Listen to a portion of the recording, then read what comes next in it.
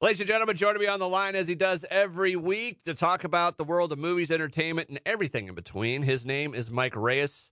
He is the caulk that holds this show together. He's from cinemablend.com. Hey, Mike, what's going on? Oh, not much. Just being given such a burden kind of kills my morning because it's like, am I doing well enough?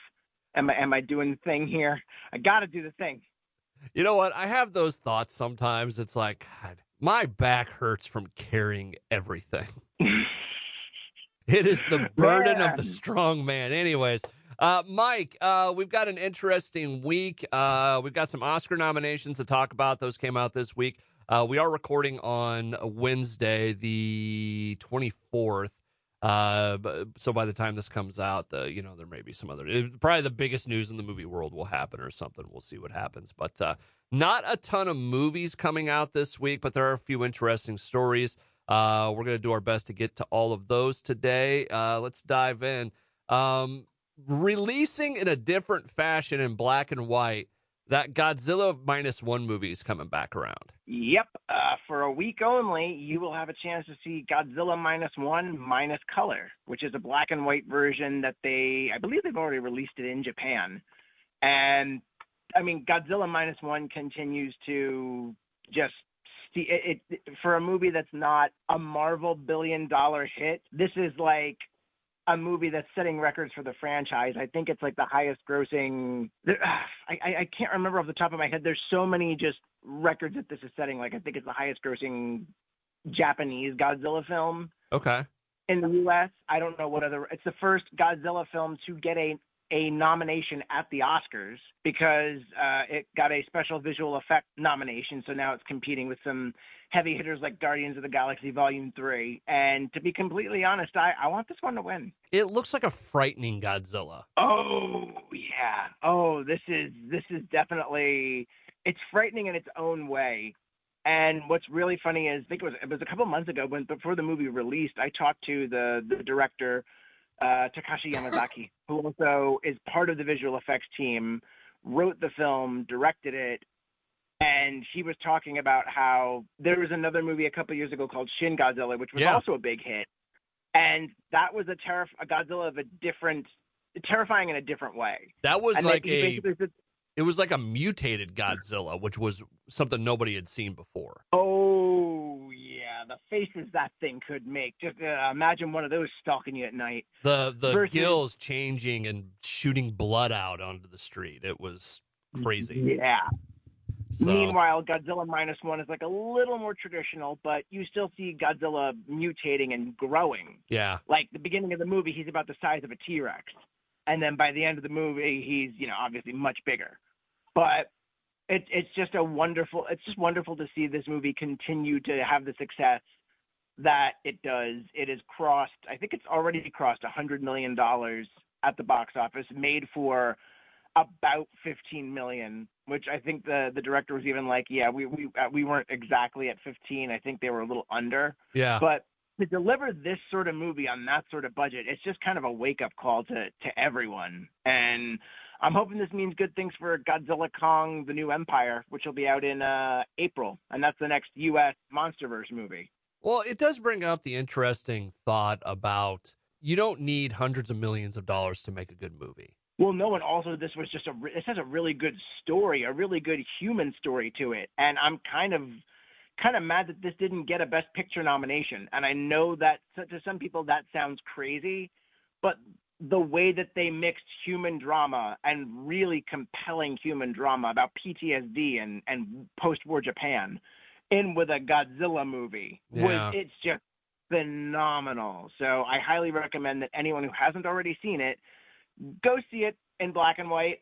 It was funny because my wife and I were talking about it last night, and she's like, I don't know which one I want to see first, because I know I want to see it, but I don't know if I want to make the effort to go see it in color first. And it's like, it probably doesn't matter, but, Well, it's an interesting thought, though, because go back to like when Logan came out. And they you did the first one, and then there's the black and white version.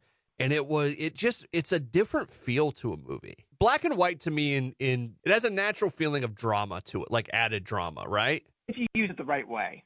I agree that if you use it in the right way, I still need to see Logan Noir.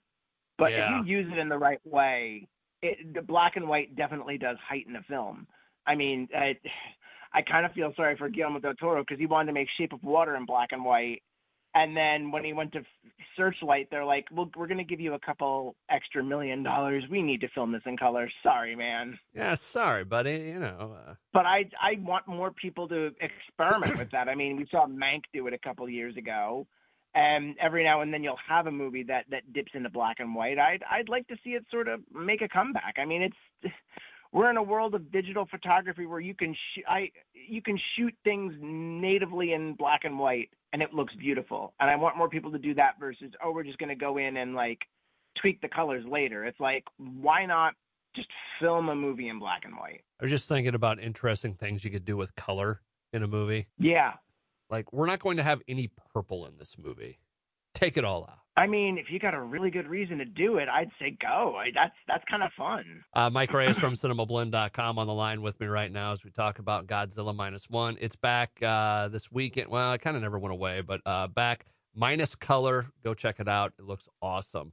That's kind of it for big movies that are kind of coming out. I mean, there are movies coming out this weekend, but nothing that really stands out, right? There's just not a lot coming out this weekend, period. Okay. Like, it's just, there's like, I know there's a Snoop Dogg streaming movie, The Underdogs, I think it's called. Yep. That's about it from what I understand. All right. Kind of the big news of the week were the Oscar nominations. And we don't have to go through everything, but what was the one thing that really stuck out to you here, Mike? Besides Margot Robbie and Greta Gerwig not getting nominations for Barbie, I would say the shutout of Iron Claw was something that really I am not happy with. Why did that movie in particular get shut out? Why? Or let me rephrase that. Why would a movie possibly get shut out? I mean, you take your pick. There's a possibility that there just wasn't enough of a buzz, or they didn't have enough time to build sufficient buzz around it, which is funny because this is an A24 movie, and they usually are very on top of that. But it did release pretty late in the cycle, so that might be a thing. Also, if I read correctly, they didn't do festival runs for it. So if you do festival runs, like you go to Venice, you go to Toronto, that's a real early way to start building buzz for the season. Is if you just, the earlier you can get out in front of everything else, the easier it is. So, I mean, take your pick, but I really don't know. Okay. What else kind of stood out to you about this? And like I said, we will go through some of the categories here, but what was kind of the standout to you? Definitely Godzilla -1 getting a visual effects nomination, which there's video of the special effects team watching the nominations, and just they break into such a beautiful cheer of excitement that it's really heartwarming to watch. I recommend finding that video and seeing it yourself. Okay. I saw it, but I didn't get when I was looking up stuff for this show today, I saw the video, but I didn't get to watch it yet. So I'll have to do that. Well, that's pretty cool. Good for them. Good for them. Yeah. So. Best Picture nominations were American Fiction, Anatomy of the Fall, Barbie, The Holdovers, Killers of the Flower Moon, Maestro, Oppenheimer, Past Lives, Poor Things, and The Zone of Interest. Yeah, we went to a full 10 this year. I like when they do that because it's not always a given. Like some years you'll have 8, some years you'll have 9. Yeah. And it's just like, look, you expanded this field to 10. You should just go to 10 every year. I feel like in this stuff where I kind of look at it as, some of the sports stuff where, you start with 10, but there are 7 of those that clearly aren't going to win. Is that the same thing with this? I mean, depending on who you talk to. Okay. I'm still in the tank for Oppenheimer winning this, but there's a lot of, I've seen half of these movies and there's some really good titles in here. It finally gives me more of an excuse to go see American Fiction, which looks absolutely hysterical. I'm trying to remember which one that was. That is Jeffrey Wright, where he's a struggling author that decides to adopt a new pen name and sort of write like what he feels is the stereotypical Black experience in his book, and he starts becoming successful. Oh boy. Like, it's a dark comedy. Okay. And you've got him. He's been nominated for Best Actor. I think Sterling K. Brown was nominated for Best Supporting Actor in it. Yeah. And that was a movie that I was wondering if it was gonna, I was talking with some people on Facebook the other night, and they're like, "Oh, what are your last minute, predictions? What are your last minute feelings?" And I was like, I don't know if the buzz has been loud enough for this movie that it's gonna make it into a decent position at the Oscars, and then it actually did. So that, I mean, I was glad to be wrong in that case. But yeah, I mean, Best Director was really interesting because you have Bradley Cooper didn't get nominated for Maestro. Greta Gerwig didn't get nominated for Barbie. I believe it was Celine Song didn't get nominated for Past Lives, but yet and Past Lives was an interesting one because it's nominated for Best Picture, but then a lot of the other major categories had nothing.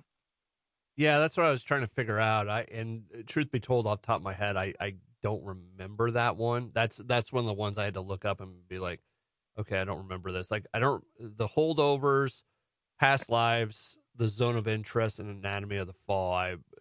Those are ones I don't remember off the top of my head. Well, Holdovers is on Peacock right now if you want, and I do recommend that because I don't know if we talked about it when I did watch it, but it's really nice.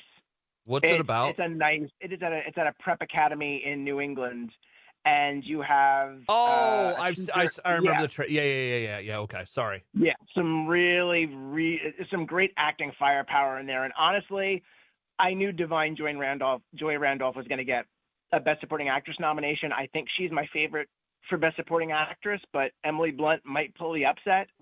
That's an upset. Well, no, I want Divine Joy Randolph to win for that, but I wouldn't mind if Emily Blunt pulls an upset. I wouldn't be surprised if Paul Giamatti pulls an upset with Cillian Murphy for Best Actor, but I think Oppenheimer's still going to be a juggernaut. But there's some surprises here and there that I wouldn't feel bad about. Like if Robert Downey Jr. loses to Mark Ruffalo for Poor Things, I'm fine with that because Mark Ruffalo rules in Poor Things. He is a dandy dialed into overdrive, and it's fantastic. What do you think the surprise will? If there was going to be a surprise that you're going to call right now that it happens that night and it kind of shocks everybody, what do you think it would be? Oh, man. I know. I just backed you to a quarter there. Sorry. But I want my answer. I would think anybody but Nolan for Best Director might be. That's because Scorsese might win it, but I think Nolan's got that pretty locked. I'm trying to think of what would be a big surprise. Barbie is Best Picture? It'd be a big surprise, but I don't think it's happening. Okay. Let me rephrase. Like within the chance of happening, within the realm of possibility. How about that? And that's exactly what I'm trying to figure out. Like I look at I'm just going to speed around this. Like, okay, Best Director, I think Nolan has it. Scorsese would probably come in if not. The big surprise would probably be someone like Jonathan Glazer for Zone of Interest, because while I have her, or Justine Triet for Anatomy of a Fall, because those are the two in that category that feel like they haven't had as much buzz as like, oh, you've heard all about Killers of the Flower Moon and Oppenheimer, and to a certain extent, Poor Things. Annette Bening would be a huge upset in actress for Nyad for the same reason. Yeah. Because you really haven't heard that much buzz surrounding that film. Nothing against her or her performance. I still need to see it, and I know it's on Netflix, but Bradley Cooper would be a hell of a surprise for Maestro, because while this movie's nominated for several key awards, he didn't get a nomination for Best Director, and there's still a debate over where people land on that movie. Okay. Especially with his use of a prosthetic nose. That's what you got there. That's what you got, Johnny. Yeah, it's I don't know, the nose knows, Johnny. This feels like a year that while there is a lot of diversity in some categories, like Best Animated Feature, I'm really happy how diverse that feels, because you've only got one Disney movie in there. You've got Elemental. You've got Spider-Man Across the Spider-Verse. Obviously, that was going to happen. Boy and the Heron was always going to happen.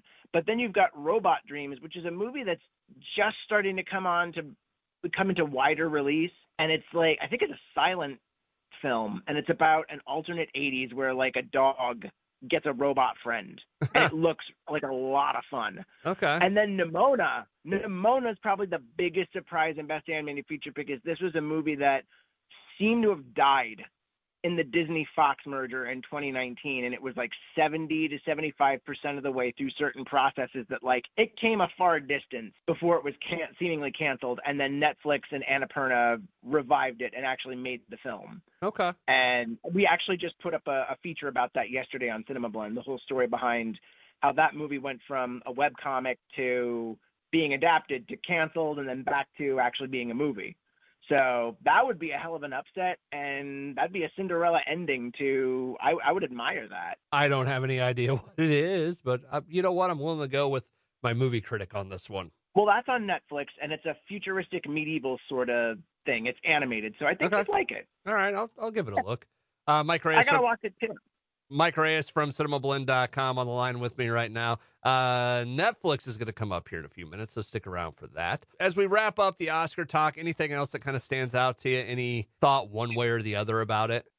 Still Team Oppenheimer all the way, and I look forward to seeing what the next couple award. I think we've got the Screen Actors Guild Awards coming, and I think the Writers Guild still happening. Okay. Like I'm trying to think of what other award shows we have, but we've still got, it's going to be exciting. Mike Reyes from cinemablend.com on the line with me right now. Moving over to the last couple things we're going to talk about for this week. You want to do Pauly Shore, Ed O'Neill real quick? Yeah, let's go. Okay, Pauly Shore. Start Pauly Shore. He's going to be doing a thing with, what's he doing with the Richard Simmons stuff? Which, So by the way, before I hear any of that part, it would have never occurred to me Pauly Shore as Richard Simmons in a biopic, but as soon as you kind of see it and start playing with it in your head, it's like, that's the perfect fit. Oh, yeah. And apparently he's done a short film called The Court Jester, where he plays Richard Simmons. And if I'm not mistaken, he's on deck to be in a biopic about Richard Simmons, but I could be wrong. I thought that was the big announcement as well. And Richard Simmons has nothing to do with either of these things. Like, he is not participating. It's going to be really interesting because this could be Pauly Shore's Uncut Gems, where, you know, this is the serious take that he uses to maybe revitalize his career. But also, I do really find it interesting that this is an unauthorized biopic. And, you know, Richard Simmons has been in seclusion for some time now. So he's been out of the limelight, and maybe that's why he's not participating. Yeah, when he left. Yeah, like for a little while, people thought that he had disappeared. And I think it was just a case of he didn't want to be as public anymore. Yeah. Which, you know, that's cool for him, you know. Is it weird to have an unauthorized biopic before somebody dies? I think it sounds kind of weird. I mean, I know there's been other cases of, I don't know if it was unauthorized, but I know a couple of years ago there was a David Bowie biopic after he passed, and I don't think the family had participated in it at all, and they didn't have the rights to the music. So it was a very awkward sort of situation where it's like, okay, you're making a David Bowie movie, but you can't have like Space Oddity or Life on Mars, or you can't play his music in there. Just a couple other crazy things. I mean, the fact that he's not a part of this at all is interesting. Pauly Shore, and forgive me, I don't know who the reporter was that caught up with him, but it was like a TMZ style thing, or they saw him in an airport and asked him. And his response to Pauly Shore not wanting to be a part of this was, I mean, it wasn't bad, but it was interesting, where it seems like it almost felt like one of those things, like it's like one day it was one answer, the next day it was a different answer coming from their camp, if that makes sense. Yeah, this might be a case of trying to scramble in terms of PR, just because, well, they're not doing anything wrong per se. Just the fact that Richard Simmons is out there saying, hey, I'm not on board with this, is probably enough to rub some people the wrong way, because while some people may not think it, Richard Simmons is a beloved pop culture icon. Yeah. No, absolutely. The man, I mean, so many people saw those infomercials, and like the stuff that he was doing was sweating with the oldies. That's right. It's like it's an easy punchline for the wrong people, but you know what? He was putting out exercise videos that had plus size people in there. It wasn't just a bunch of skinny aerobics models. Like, you could watch those videos and think, okay, I can do this. And, you know, I'm a former fat kid. So that meant a lot, where it's like these people weren't punchlines. They were friends to him. It felt like they were friends to him. And I could be completely wrong on this, okay? I could absolutely be completely wrong on this. But whenever, like, as weird as Richard Simmons could be, you know, with the, you know, the outfit and all the stuff, like, kind of out there, like, I genuinely think he gave a shit about people. Yes. You know, for all the glitz and glamour and all that stuff, I think he gave a shit about people. I don't even think it was so much glitz or glamour. It's just he wanted flash.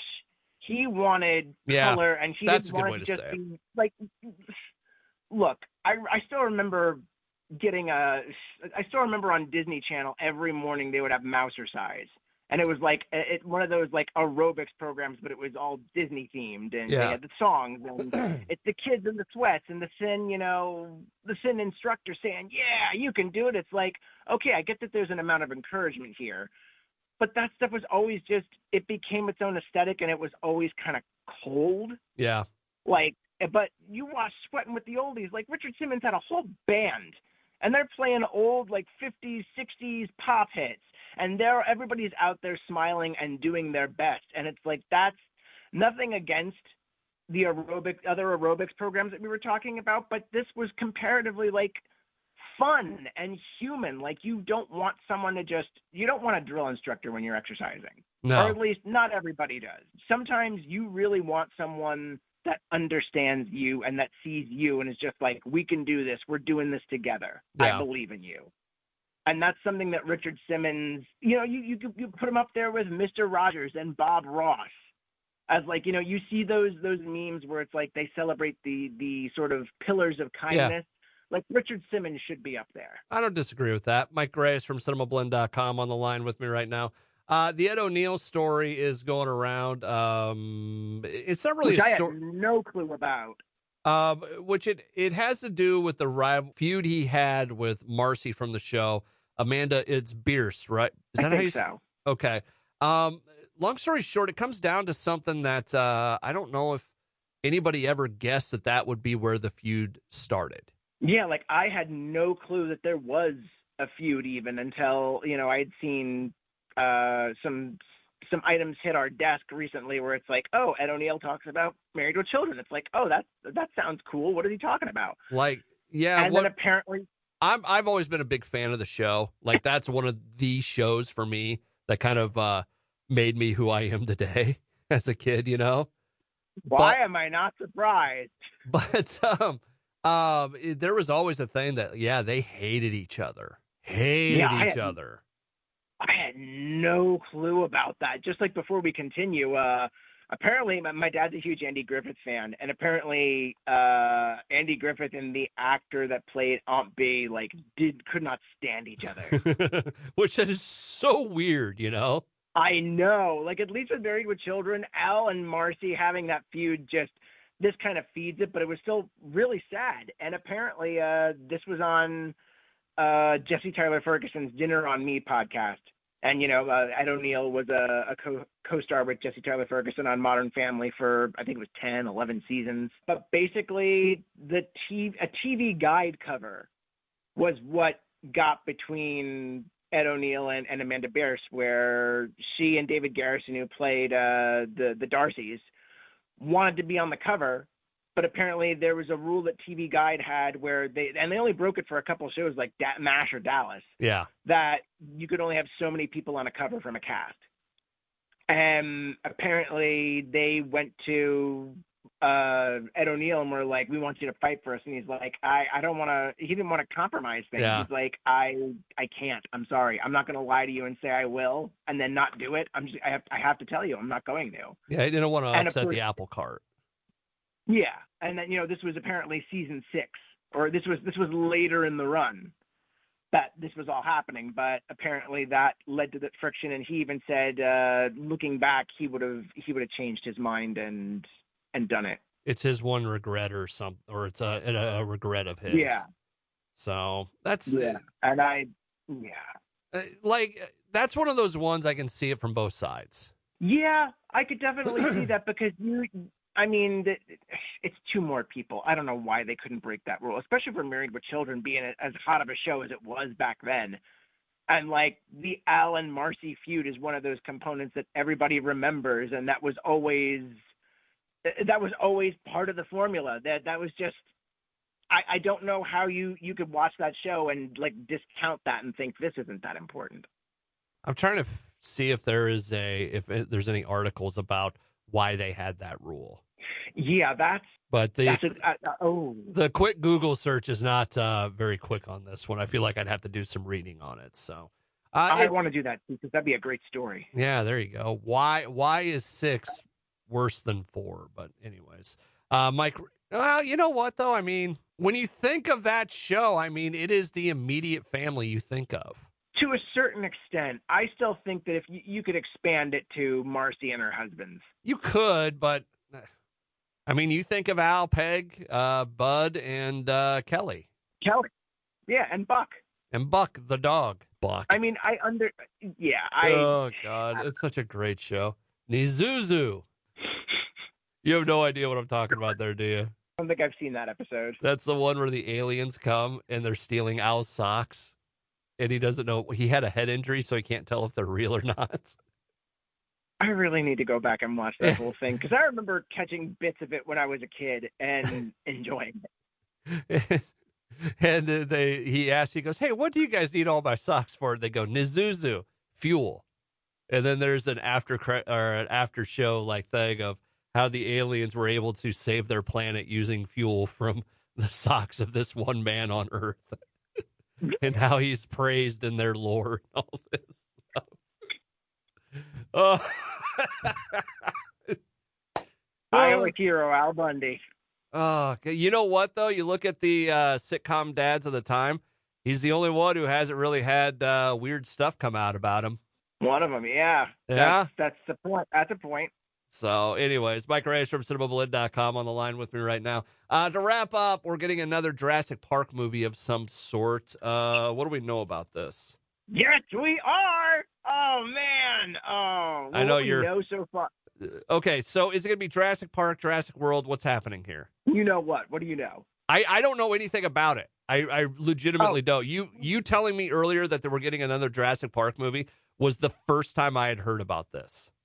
Oh, I thought you were about to say something like, I know you're excited about this or something. Oh, well, I know. Yes, I know you're excited about this. This is one of your things. So all we know at this point is there's a new Jurassic movie coming, and according to early reports, it is the start of a new Jurassic universe, which means new story arc, new characters. They brought back David Koepp, who was one of the screenwriters on the original Jurassic Park. He shared credit with author Michael Crichton. And then he was also the screenwriter on The Lost World. So he's being brought back to write this new film, which apparently has been in the works long enough that there is a rumor that it could be released next year. Like, we don't know for sure. That's just all the early rumors that are going right now, is that it could be done next year. So this would be the 7th movie in the Jurassic line after the Jurassic Park trilogy, and then the Jurassic World trilogy that wrapped up with Jurassic World Dominion in 2022. So we know that Frank Marshall's coming back as I think a producer. Steven Spielberg will, of course, executive produce the film. But at this point, we really don't know much else about the story or about what sort of approach they're taking. It's just going to be a fresh take. And I am excited. Did you ever see the thing about when they're talking about one of the movie ideas was them splicing dinosaur DNA with human? Buddy, I was reading those rumors when they first hit the internet back in the day. That would be interesting, right? Oh, if you do it right. It's so just, there's such a fine line with this sort of thing, because I remember there's the whole plot line in Jurassic World: Fallen Kingdom where we find out that a person was actually cloned. That I felt fell in line with what Michael Crichton would have loved to have done with the series if he expanded a little more, if he wanted to expand more. Yeah. That felt like it was at home with his sort of things. Splicing DNA between humans and dinosaurs, that really felt like it feels off base, but I think if you were able to do it the right way, it could have been exciting. And that draft was, from what I remember, the stuff that was in that draft was like campy but sounded fun. Yeah. Like there was apparently a villain with like a Swiss castle. Like it sounded very James Bond-esque. I'm just thinking about the premise of the story in general of how you would redo that, you know? Well, I would think that if you were going to do human dinosaur hybrids, you would do select genes. You wouldn't do like humans that look like dinosaurs or dinosaurs that look like humans.